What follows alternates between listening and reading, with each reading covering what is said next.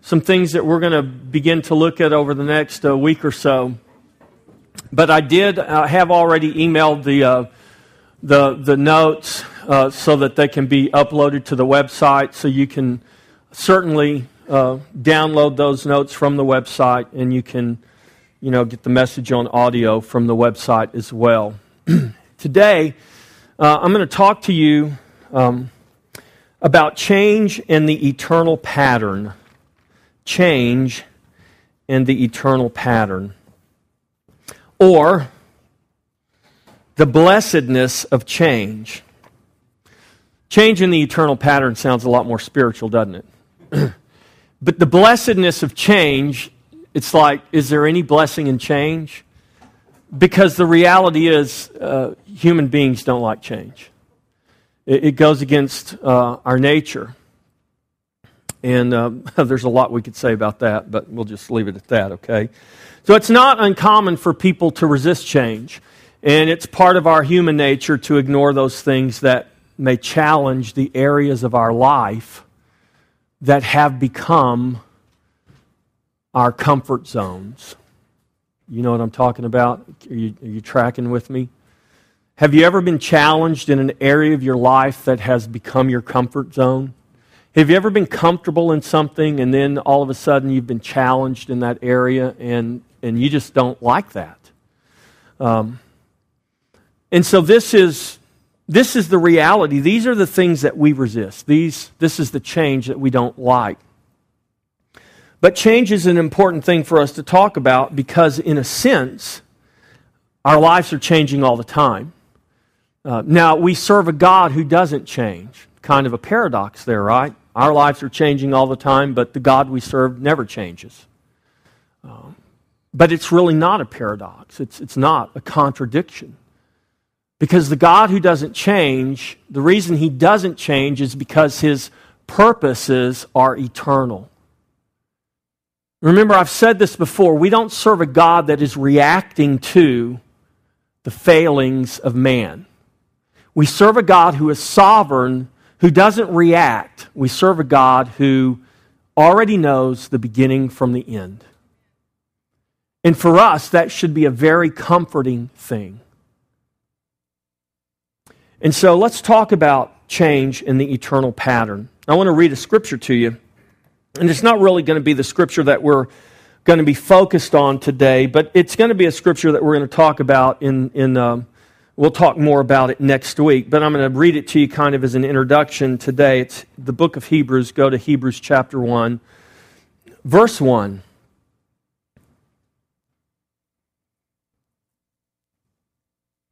God, who at various times and in various ways spoke in times past to the fathers by the prophets, has in these last days spoken to us by His Son, whom He has appointed heir of all things. Wow, that is a big statement right there.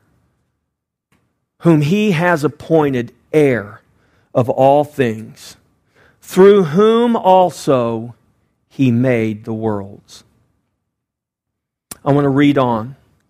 Who, this Son, He is speaking through now, who, being the brightness of His glory and the express image of His person, and upholding all things by the word of His power, when He had Himself purged our sins, sat down at the right hand of the Majesty on high.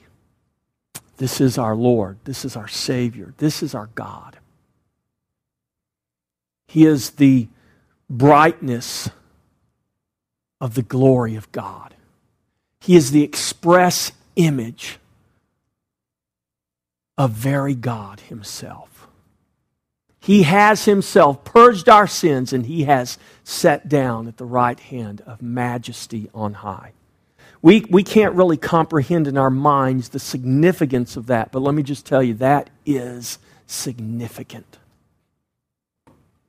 Father, I just pray today that You would open our hearts and open our minds, that You would, by Your Spirit, continue to work in us Lord, to bring about the manifestation of the life of Christ that has been implanted in our hearts by your grace, by the power of your Spirit, through the preaching of the gospel. Lord, to bring about a witness of the fullness of Christ in your body, the church, in all of creation, God. Lord, give us ears to hear and eyes to see and hearts to receive what you are speaking to your church today by your Spirit. In Jesus' name, amen.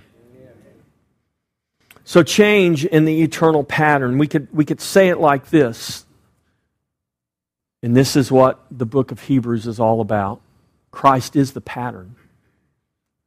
He is the pattern. Everything is going to conform to that pattern, which is Christ. So before we get into that, we're going to talk more about that in depth next week. But I want to talk specifically today about change. Change and the eternal pattern. Why? Because there is something taking place in us, whether you know it or not. This is the greatest work of the Holy Spirit. This is the reason God has poured out His Spirit on all flesh in these last days. When you were born again and God put His Spirit in you, He put that Spirit in you because the work of the Spirit was going to bring about change in your life, transformation in your life. Paul calls it this in Romans 8:29 and 30. We are predestined, we are foreordained to be conformed to the image of the Son. So this change that's taking place is that God is bringing about a conforming to His Son. Not Jesus as He walked on the earth, but Jesus as we know Him now and as He is revealed now in His glory. See, we all want to wear the bracelet, what would Jesus do? And we want to think about Jesus walking around in Galilee and we want to say, well, what would Jesus do? That's the wrong question. You're trying to conform to the wrong Jesus. You were never meant to conform to Jesus of Nazareth. He was crucified. We are called to be conformed to the glorified Lord of glory. We can't even imagine who He is.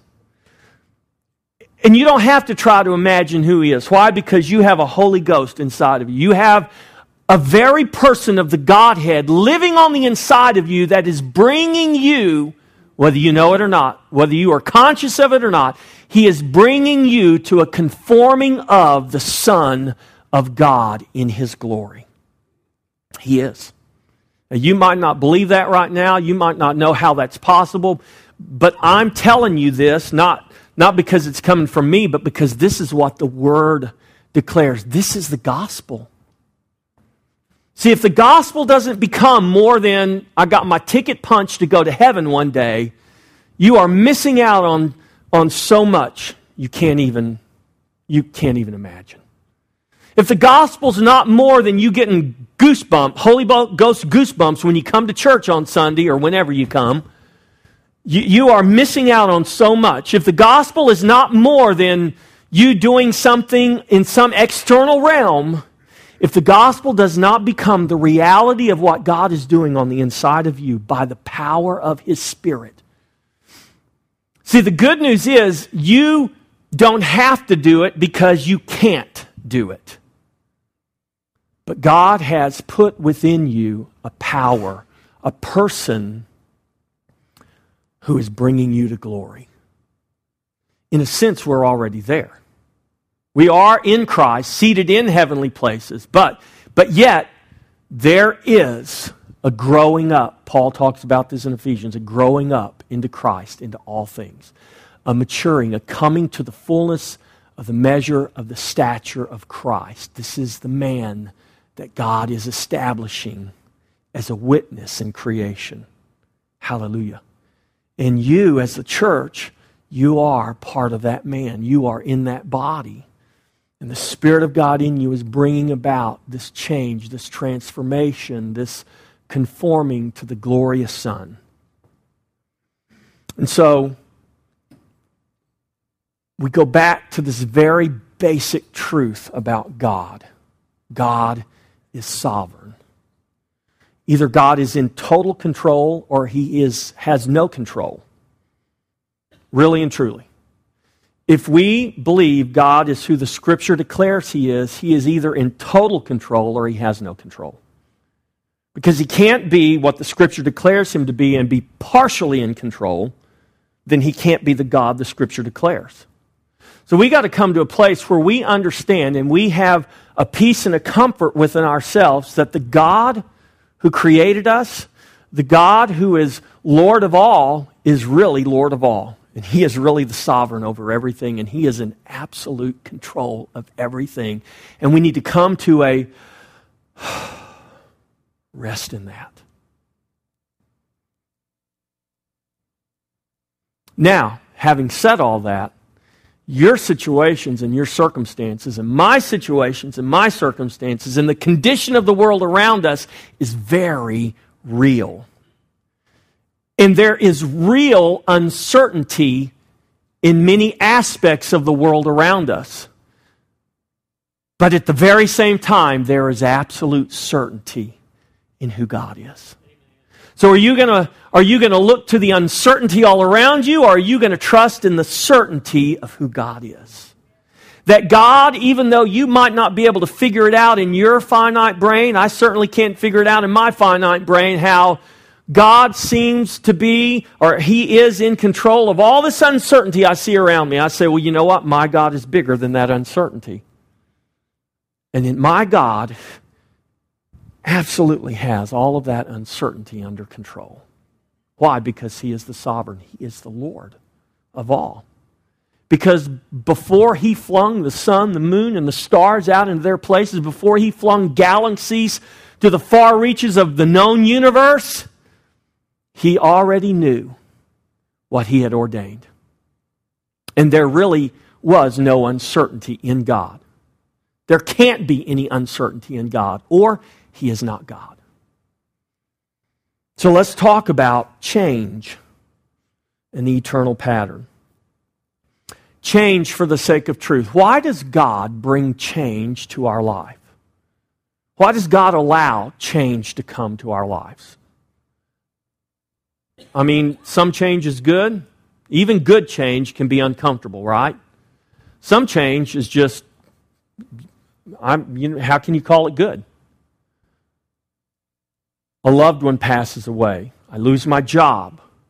I saw on the McNulty's, some friends of theirs up in Minnesota, that I guess a bed and breakfast burned down. And these are tragic events. But do we believe that the God of all creation knows how to accomplish what He declares in Romans 8:28, that He will work all things together for good to those that love Him and are the called according to His purpose? Can we trust in that in spite of the change and the uncertainty and the things that happen around us? And I'm telling you, church, you can absolutely trust in Him. The things that may happen in and around our lives, the change that comes may not be good, but God is absolutely good. He is absolutely good. So we often equate change with new things, but in a God who does not change, it's not about new things, it's about the eternal. In other words, it's about eternal things, not new things. And it's always about eternal truth. I'm talking about change for the sake of truth. So in Isaiah 43:19, this is a scripture that I used to like to quote. We want to say, "Ooh, God's going to do a new thing." Here's what the prophet says. Behold, Isaiah 43:19, behold, I will do a new thing. Now it shall spring forth. Shall you not know it? I will even make a road in the wilderness and rivers in the desert. See, change isn't always about a new thing. Matter of fact, when God brings change, at whatever level, it's really not about new things, it's about eternal things. Because the only the only change God is interested in is change that conforms to or brings conformity to what? To the eternal pattern, to the eternal purpose. Who is the eternal pattern? Christ is the eternal pattern. So the only change God is interested in is change that will bring us into conformity to the Son of Man, the Son of God, the Lord Jesus Christ. And so when Isaiah says this, the road and the river were not new to God. They might be new to us, but they're not new to God. Why? Because He was bringing about His eternal purpose. Because the road and the river, the road in the wilderness and the river in the desert, who do they speak of? They speak of Christ. He is the way. He is the road. He is the path to life. He is the fountain of living waters. He is the river that will flow and quench the thirst of the thirsty. So the road and the river are not new to God. They may be new to us, but they speak of the eternal purpose of God manifest and fulfilled in the eternal Son of God, who is the truth, the way, and the life. So we don't need change for the sake of change. It's kind of like, have you ever gone home? Well, I never go home and do this. But I know a few weeks ago I went home and it's like, the whole living room is rearranged. My couch that was here is now there, and my chair that was here is now there, and the piano that was here is now there. And, have you ever just said, man, I just need a change. I think I'm going to rearrange this room. Or I think I'm tired of looking at this white wall. I think I'm going to paint it beige. I'm tired of looking at this beige wall. I think I'll paint it. That's okay. But this is not what we're talking about. God doesn't instigate change just for the sake of change. God doesn't do anything just because. God does everything with a purpose. And the reason and the purpose God does everything is an eternal purpose. So we don't need change just for the sake of change. We need change for the sake of truth. Listen, we must never instigate or resist change at the expense of truth. God instigates change for the sake of truth. We resist change because that's just kind of our nature. Or we may say, I just need a change, so I'm going to divorce my wife. A lot of people do that. I just need a change. Honey, I'm sorry, but I just need a change in my life. I still love you and everything, but that sounds really callous, but I know people that's happened to. I just need a change. No, you don't need a change. You need the truth. That's what you need. We don't instigate change at the expense of truth, and we don't resist change at the expense of truth. Now, I want you to think about this.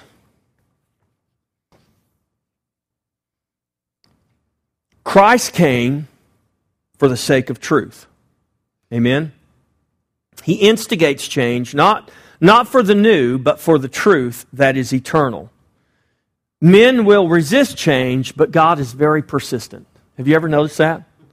Has God ever worked in your life? There's an area of your life. I don't know, is it just me? Who here has ever resisted God? Anybody?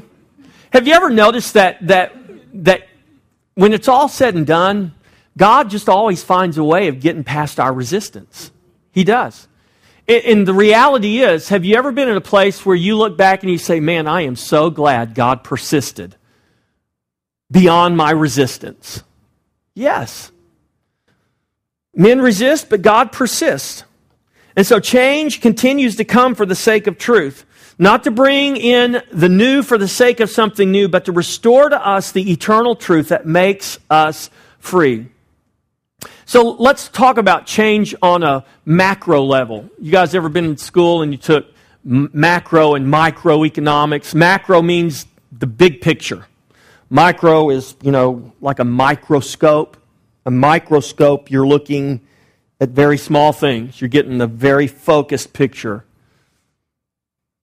They don't have macroscopes, but a telescope would be like a macroscope. You're looking at a big thing. But a macro level. So we see this very clearly. If you look at history, and I know most people don't like history, right? But you realize how valuable history is.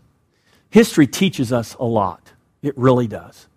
And when we look at history, we see in history how God has affected change. And if we just consider the history of the church, and I just picked 3 major examples that span about 3,000 years. Okay? Let's think about the children of Israel. The children of Israel are wandering in the desert. They come out of Egypt, and God gives them what? He gives them the law. We call it the law of Moses.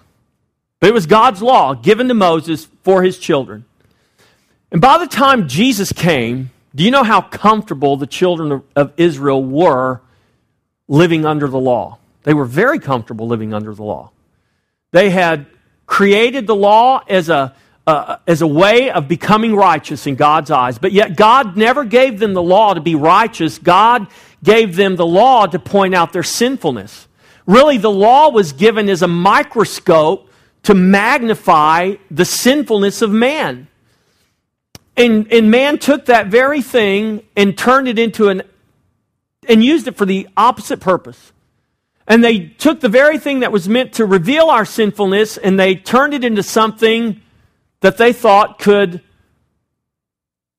cleanse them of their sinfulness or remove their sinfulness. So Israel had become very comfortable with the law as their way of becoming righteous before God.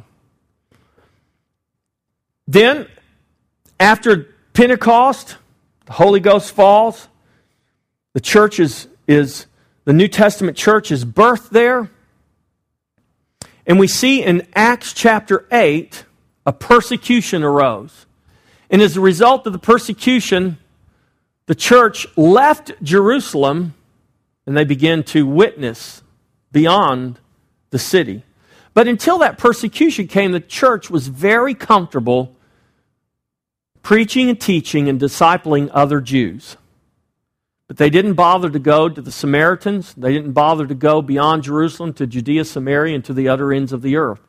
They were very comfortable right there. And God had to do something to instigate change.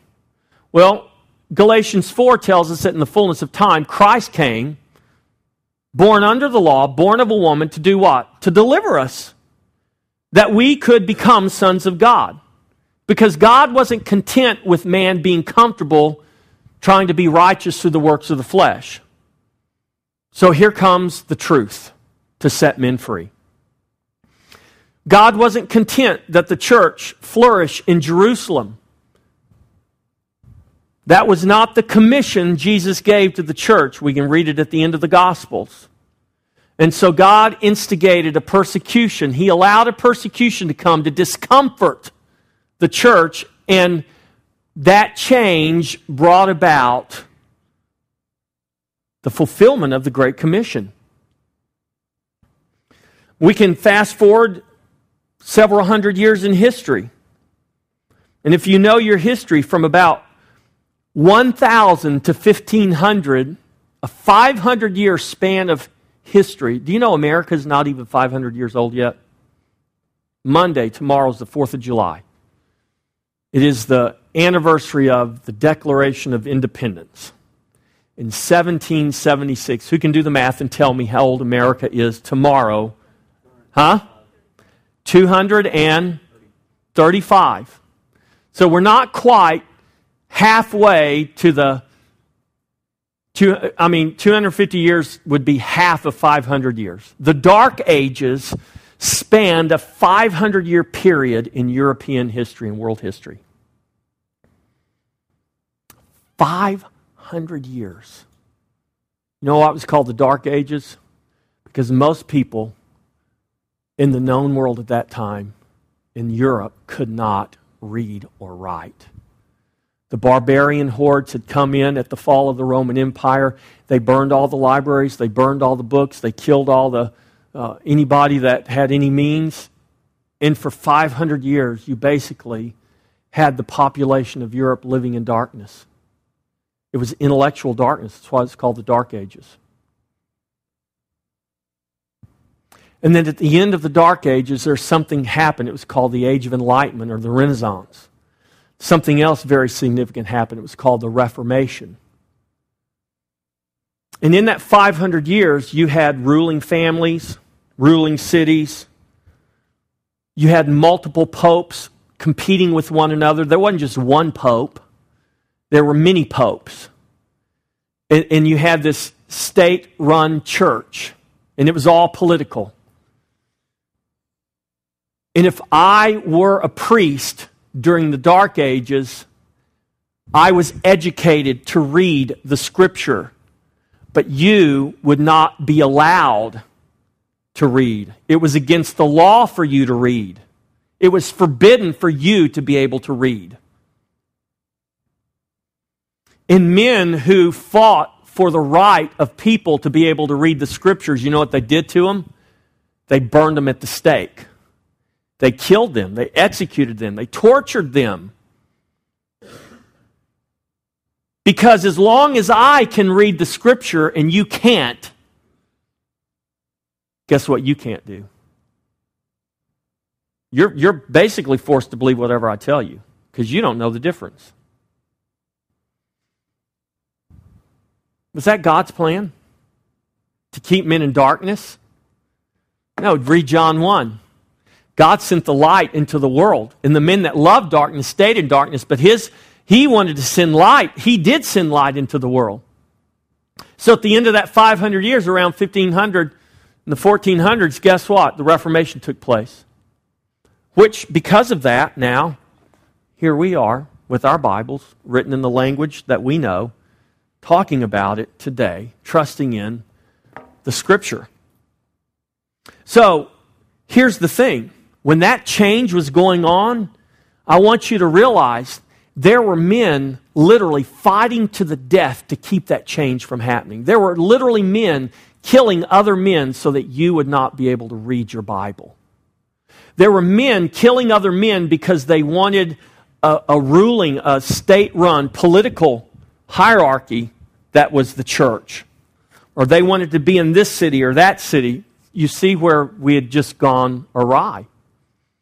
And it doesn't matter whether we're talking about the religious civil war of the Reformation or whether we're talking about the Pharisees who had Jesus crucified because Jesus threatened their religious system, or whether it's the children of Israel who want to go back to Egypt because they don't like it in the desert and they felt like Moses didn't really tell them the truth. It doesn't really matter where we're at in history. The point is, God knows our nature. He knows the nature of human beings. He understands the fallen nature. And He understands that man left to himself will come to what? Will come to destruction. The wages of sin are death. You were born in sin or righteousness? You were born in sin, the Bible says. Left to yourself, you have one destiny. It's called death. Aren't you glad God didn't leave you to yourself? Aren't you glad that God said, you know what? These people are going to resist it, but I'm not going to let them stay where they are. I'm going to take them out of sin and death. I'm going to bring light into their darkness. And they will resist me, but I will persist and I will overcome their resistance. I can remember it like it was yesterday, my resistance of God. But I just thought, I mean, man, we're talking about God. God overcame my resistance, and He saved me in spite of myself. And that is true for everyone here that is saved. He saved you in spite of yourself. But I want you to see something. What I'm trying to get you to see, church, is that over a 500-year period, over a 1,500-year period, from the time the children of Israel came out of Egypt till the time Christ came, do you realize God was working, God was bringing about change, and even when the truth stood in their midst, in the very person of God Himself through Jesus Christ, when the truth stood there with them face to face, they resisted God. because they had grown comfortable in what they believed. They could operate in that, and they resisted the truth. Thank God that He brings about change in spite of our resistance. So in each case, when the church becomes too comfortable and too complacent, God instigates change. In each case, God brought a reformation. He brought a reform to His people. 1500 AD wasn't the first Reformation. I'm telling you what, the greatest Reformation that took place was when Jesus Christ came to this earth. That was a reformation. That was a reform. God brought reform. He said, I'm not going to let you live like that. I'm not going to let you believe that. And He brought reform. And God is still bringing reform to us today. He knows how to reform us. And so in each case, when the church becomes comfortable, when it becomes complacent, God instigates change. He brings reformation. He brings reform to His people. Through the advent of Christ, God brought reformation. Through the persecution that happened in Jerusalem, God brought reformation. He caused the church to get out of her comfort zone, and she began to preach in Judea, Samaria, and ultimately to the ends of the earth. And we are a testament of that today by the very fact that we're here talking about these things. Through a return to the Scripture, God brought reformation. And so in each case, it was a revelation of the truth that brought about the needed reform. And this continues to be true today at every level of our life. It is still a fact that only the truth can make you free. It's only the truth that can make you free. And there is nothing else that can make you free. And I can tell you about the truth, and I can point you to the truth, but until that truth becomes real in you, not through the words of man, but through the power of His Spirit, till that truth becomes real in you, you will stay bound. But here's the goodness of God. Here's the grace of God. God says, I know how to work in your life to bring about, to instigate change that will bring you into truth. So I know all the truth I need to know. Well, see, that's what we believe, right? But remember, there's an eternal pattern. There is something that God is doing. God is bringing us into a glory. He is growing us up, if you will, into a glory that is Christ. There is, Ephesians 4 talks about this growing up, this maturing process that's taking place. Now, if we're just left to ourselves, we'll just say right where we are. But God says, nuh-uh. Because I'm going to bring you to the fullness of the measure of the stature of Christ, my Son, my glorified Son. I'm going to bring you to that place. I have begun a good work in you, and I will complete it even until the day of Jesus Christ. Philippians 1:6, this is a great promise that God gives us. And He's not just talking about you barely hanging on and getting to go to heaven one day. There is an ongoing work of the Spirit that's taking place in your life right now as a child of God. And God says, I will complete that work. I will bring you to this fullness of the measure of the stature of Christ. I'm going to do it. And He will. And now let's talk about change on a micro level.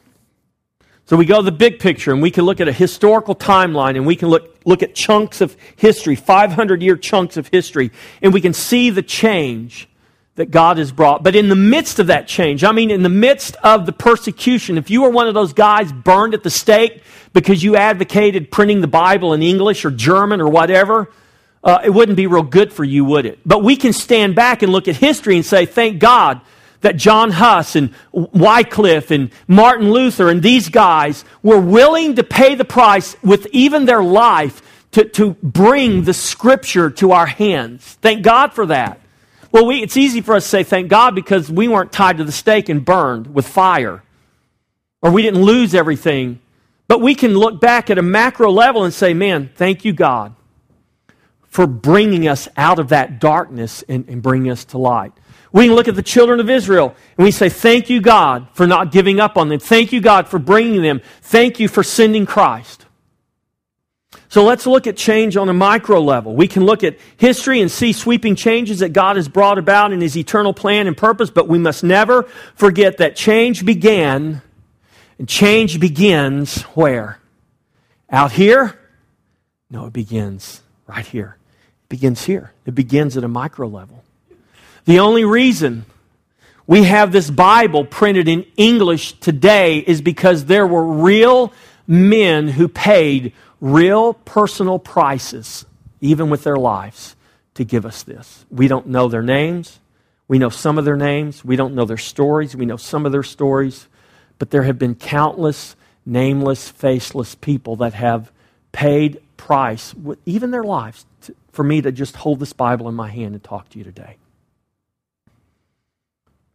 There was great change that came to their lives as a result of it. And we can look at the great change that God brought in history, but we can never forget the change that took place that began in the hearts of men. Many of you tomorrow will celebrate the 4th of July, and you'll have hot dogs, and you'll barbecue, and I don't know if you get to watch fireworks or not, because maybe they won't have them because of the burn ban. But in your mind, if you don't get to have any fireworks, you can sit there and reminisce about years gone by where you watched the fireworks and thought how cool it was. You can watch it on TV, and you'll celebrate. And we'll thank God for our nation.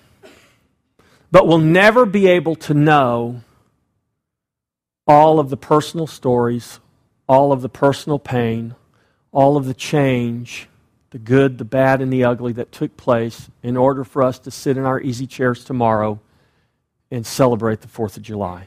Just like we can't know all the stories of all the persons that enabled us to hold this Bible and have this conversation today without fear of reprisal. Or, if we were in some countries, we'd be having this congregation expecting that any minute they could bust through the door, and if they do, oh well. It's okay. So change at a micro level, change never happens out here until it happens in here. So before God changes a nation, guess what? He changes the individuals of that nation. One heart at a time.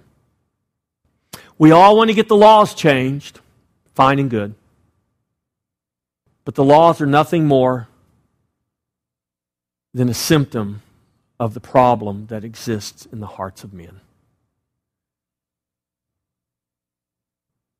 Changing laws is easy. We can do that. Changing hearts, we cannot do that. But God can. And if we focus on changing laws and we never focus on changing hearts, we're focused in the wrong place. And so what does God do? God knows how to get us to focus not here, but here. So God will let us in our futility try to change Washington or Austin or whoever, City Hall, the White House. He'll let us continue to do that. But we'll become so frustrated and we'll come to a point of such futility that maybe we'll realize, you know what? Maybe it's not about Washington. Maybe it's not about Austin. Maybe it's not about the White House. Maybe it's about my house. Maybe I need to think about changing my house before I start worrying about changing everybody else's house. Maybe before the laws in Washington or Austin are changed, maybe I better check what law I'm living by in my heart. What standard I'm living by, what I'm looking to. Where is my life? Who is my life? Where is my Savior? Who is my Savior? A nation will never be changed until the individuals of that nation are changed. Before God changes a city, guess what? He changes the hearts of the citizens of that city. How? One heart at a time. Before God changes a family, guess what? He changes the hearts of those family members. And He does it one heart at a time. Before God changes a church, guess what He does? He changes the hearts of those called out people who are the church. And He changes them one heart at a time. And that change is not a one-time thing. It is a process. It is a working out. It is the work of the Spirit that is taking place in us and through us and around us eternally, every moment of every day, all the time. It doesn't happen just when you come to this building. It doesn't happen just when you read your Bible. I'm telling you, God is working on you. Tomorrow morning, when you drive to work or you get to the office and that person steps on your last nerve and you have a choice of how you're going to react right there, and maybe you react good or maybe you react badly. That is going to be God working in you. Dealing maybe with your anger issues, dealing with your impatience, dealing with whatever that is not conformed to the image of His Son. So in our individual lives, God instigates and allows change to come in similar disrupting ways. Just like He does on a macro level, He does it on a micro level. He allows those things to come personally to us. And you could write out all the various ways that change has come to your life. But it doesn't really matter. The reality is it comes. And we can see and appreciate change on a macro level as we look back in history and see the blessing that that change brought. Remember? But it's much more difficult to stand in the midst of it. For instance, right now, we're in the midst of certain things that are happening. Maybe something's happening in your life personally. We know that as a nation, there are many things happening right now that are not good. And people are concerned. What's going to happen to our nation? What's going to happen to our economy? Because what happens is going to affect my business, my home, my family, my person. And we're in the midst of this and we're struggling and we're wondering, God, what's happening? What's going on here? We're in the midst of this change taking place. And in the midst of that, can we get through the fog? Can we get beyond all of that? And can we get our eyes focused on a sovereign God who has brought mankind from the very point of creation to the very point that we are right now. And He has never once for 1 second lost control of His plan and of His purpose. Even when the Son of God died on a cross, murdered at the hands of men, God had not lost control. Because it was the eternal purpose. It was foreordained. How do we know? Because the Bible tells us it was. And even when it looked like, even to those apostles, that everything just flew out of control, God was perfectly in control. And right now, in the midst of your life, when it may seem like everything has come unglued at the seams, I'm telling you what, God is in control. And you can look at all the seams that have come unglued, or you can look unto Jesus, the author, the beginner, and the finisher of your faith. You can look to a God who is absolutely in control, who knows where this nation will be tomorrow, next week, next year, next century. If we're here in a century, who knows? Oh, God knows. Yeah, but I don't know. Well, you don't need to know. You just need to know God. Jesus, before you leave, could you tell us when you're coming back? Don't concern yourself with that. That's in the Father's time. You just go and preach the gospel. But Lord, could you tell me when this economy is going to get better? Because I don't know if He tells you, you could make a lot of money. Because there sure is a lot of people that want to know. You can spend your time worrying about stuff like that, or you can get your eyes on the sovereign God and say, you know what, all of this change, all this uncertainty, all this stuff that God is allowing to happen all around us, maybe God has a greater purpose in all of this. Maybe God really is dealing with the nation. And His dealings with the nation, though we don't understand them, though they're very uncomfortable, very painful, maybe one day there will be a time when we will look back and say, praise God, that God did not allow us to remain as we were. Can you look back in your life now and say, praise God that He did not allow me to remain as I was? I can. I think we all can. Can you look at your life now and say, you know what? I don't know why God has allowed all the change and uncertainty to come in my life. I can't see any good in it right now. That may be reality for you, and that's okay. But in the midst of that reality, can you also say, but even though I don't understand, even though I will trust Him, because I know He is in control. And I know that even though I can't see how, His promise to me is that He will work all things together for good to those that love Him and are the called according to His purpose. And this is why, this is what we're going to be talking about next week and however long, next couple of weeks. This is why we must hold Christ, who is the truth, in His proper place. See, this isn't just getting a pep talk. This is understanding who Christ is and holding Christ in His proper place. If we are not holding Christ in His proper place, if we're not holding Him in His proper place, I'm telling you what, you're going to be tossed with every wind, with every wave that comes against you.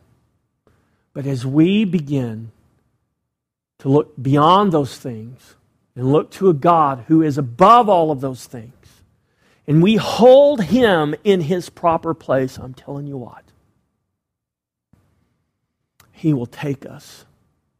He will take us through the storms. What an appropriate song today. In the highs and in the lows. In the moments of calm, in the moments of storm, He will not let go. Why? Because you have become joined to Him in His very life. If Christ is someone who's there and you're some down here trying to figure out how you're going to make it in this life and you don't really understand your salvation, you don't really understand what the gospel is, I'm telling you what, you're going to have a rough ride. And even when we hold Christ in His proper place, the ride can get pretty rough. But we will never be shaken loose. We will never come unanchored, unmoored from the hope that He is in our life.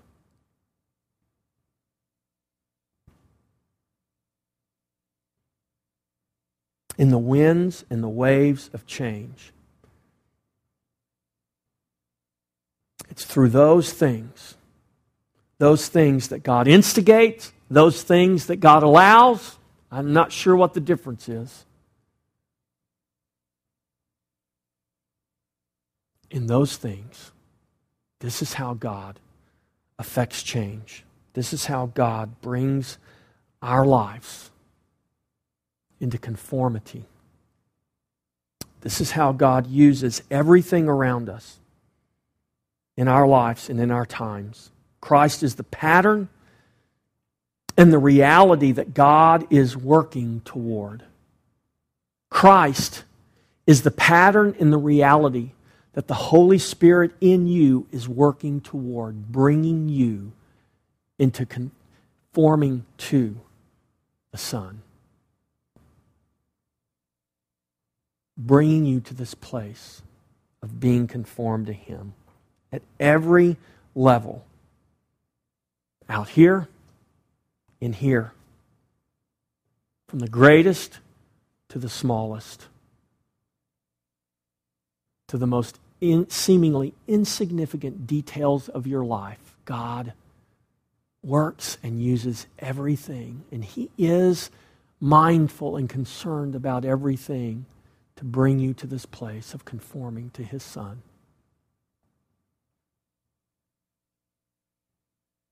So as we live in these times of uncertainty and change, you have to choose where you're going to put your eyes. You're going to put them on the change and the uncertainty, or you're going to put them on the God who is sovereign over everything, and know and have the assurance that the Spirit of God in you is doing a work by His power that you are unable to do. And God knew that, and that's why God sent Him. That's why God put Him in you. And this is the promise. He will complete the work He has begun in you even until the day of Jesus Christ. Amen? All right, so next week we're going to talk more about this eternal pattern. We're going to talk about the Son of glory that we are being brought into conformity to. Amen. This is the work of the Spirit, the glorious work of the Holy Spirit in our lives. And we need to know who this Son is. More precisely, we need to have a better picture of Him, a better ability to see Him, not with our natural eyes, but through the eyes of faith and through the eyes of the Spirit. Amen. Let's all stand. Now I'm going to pray a prayer of dismissal.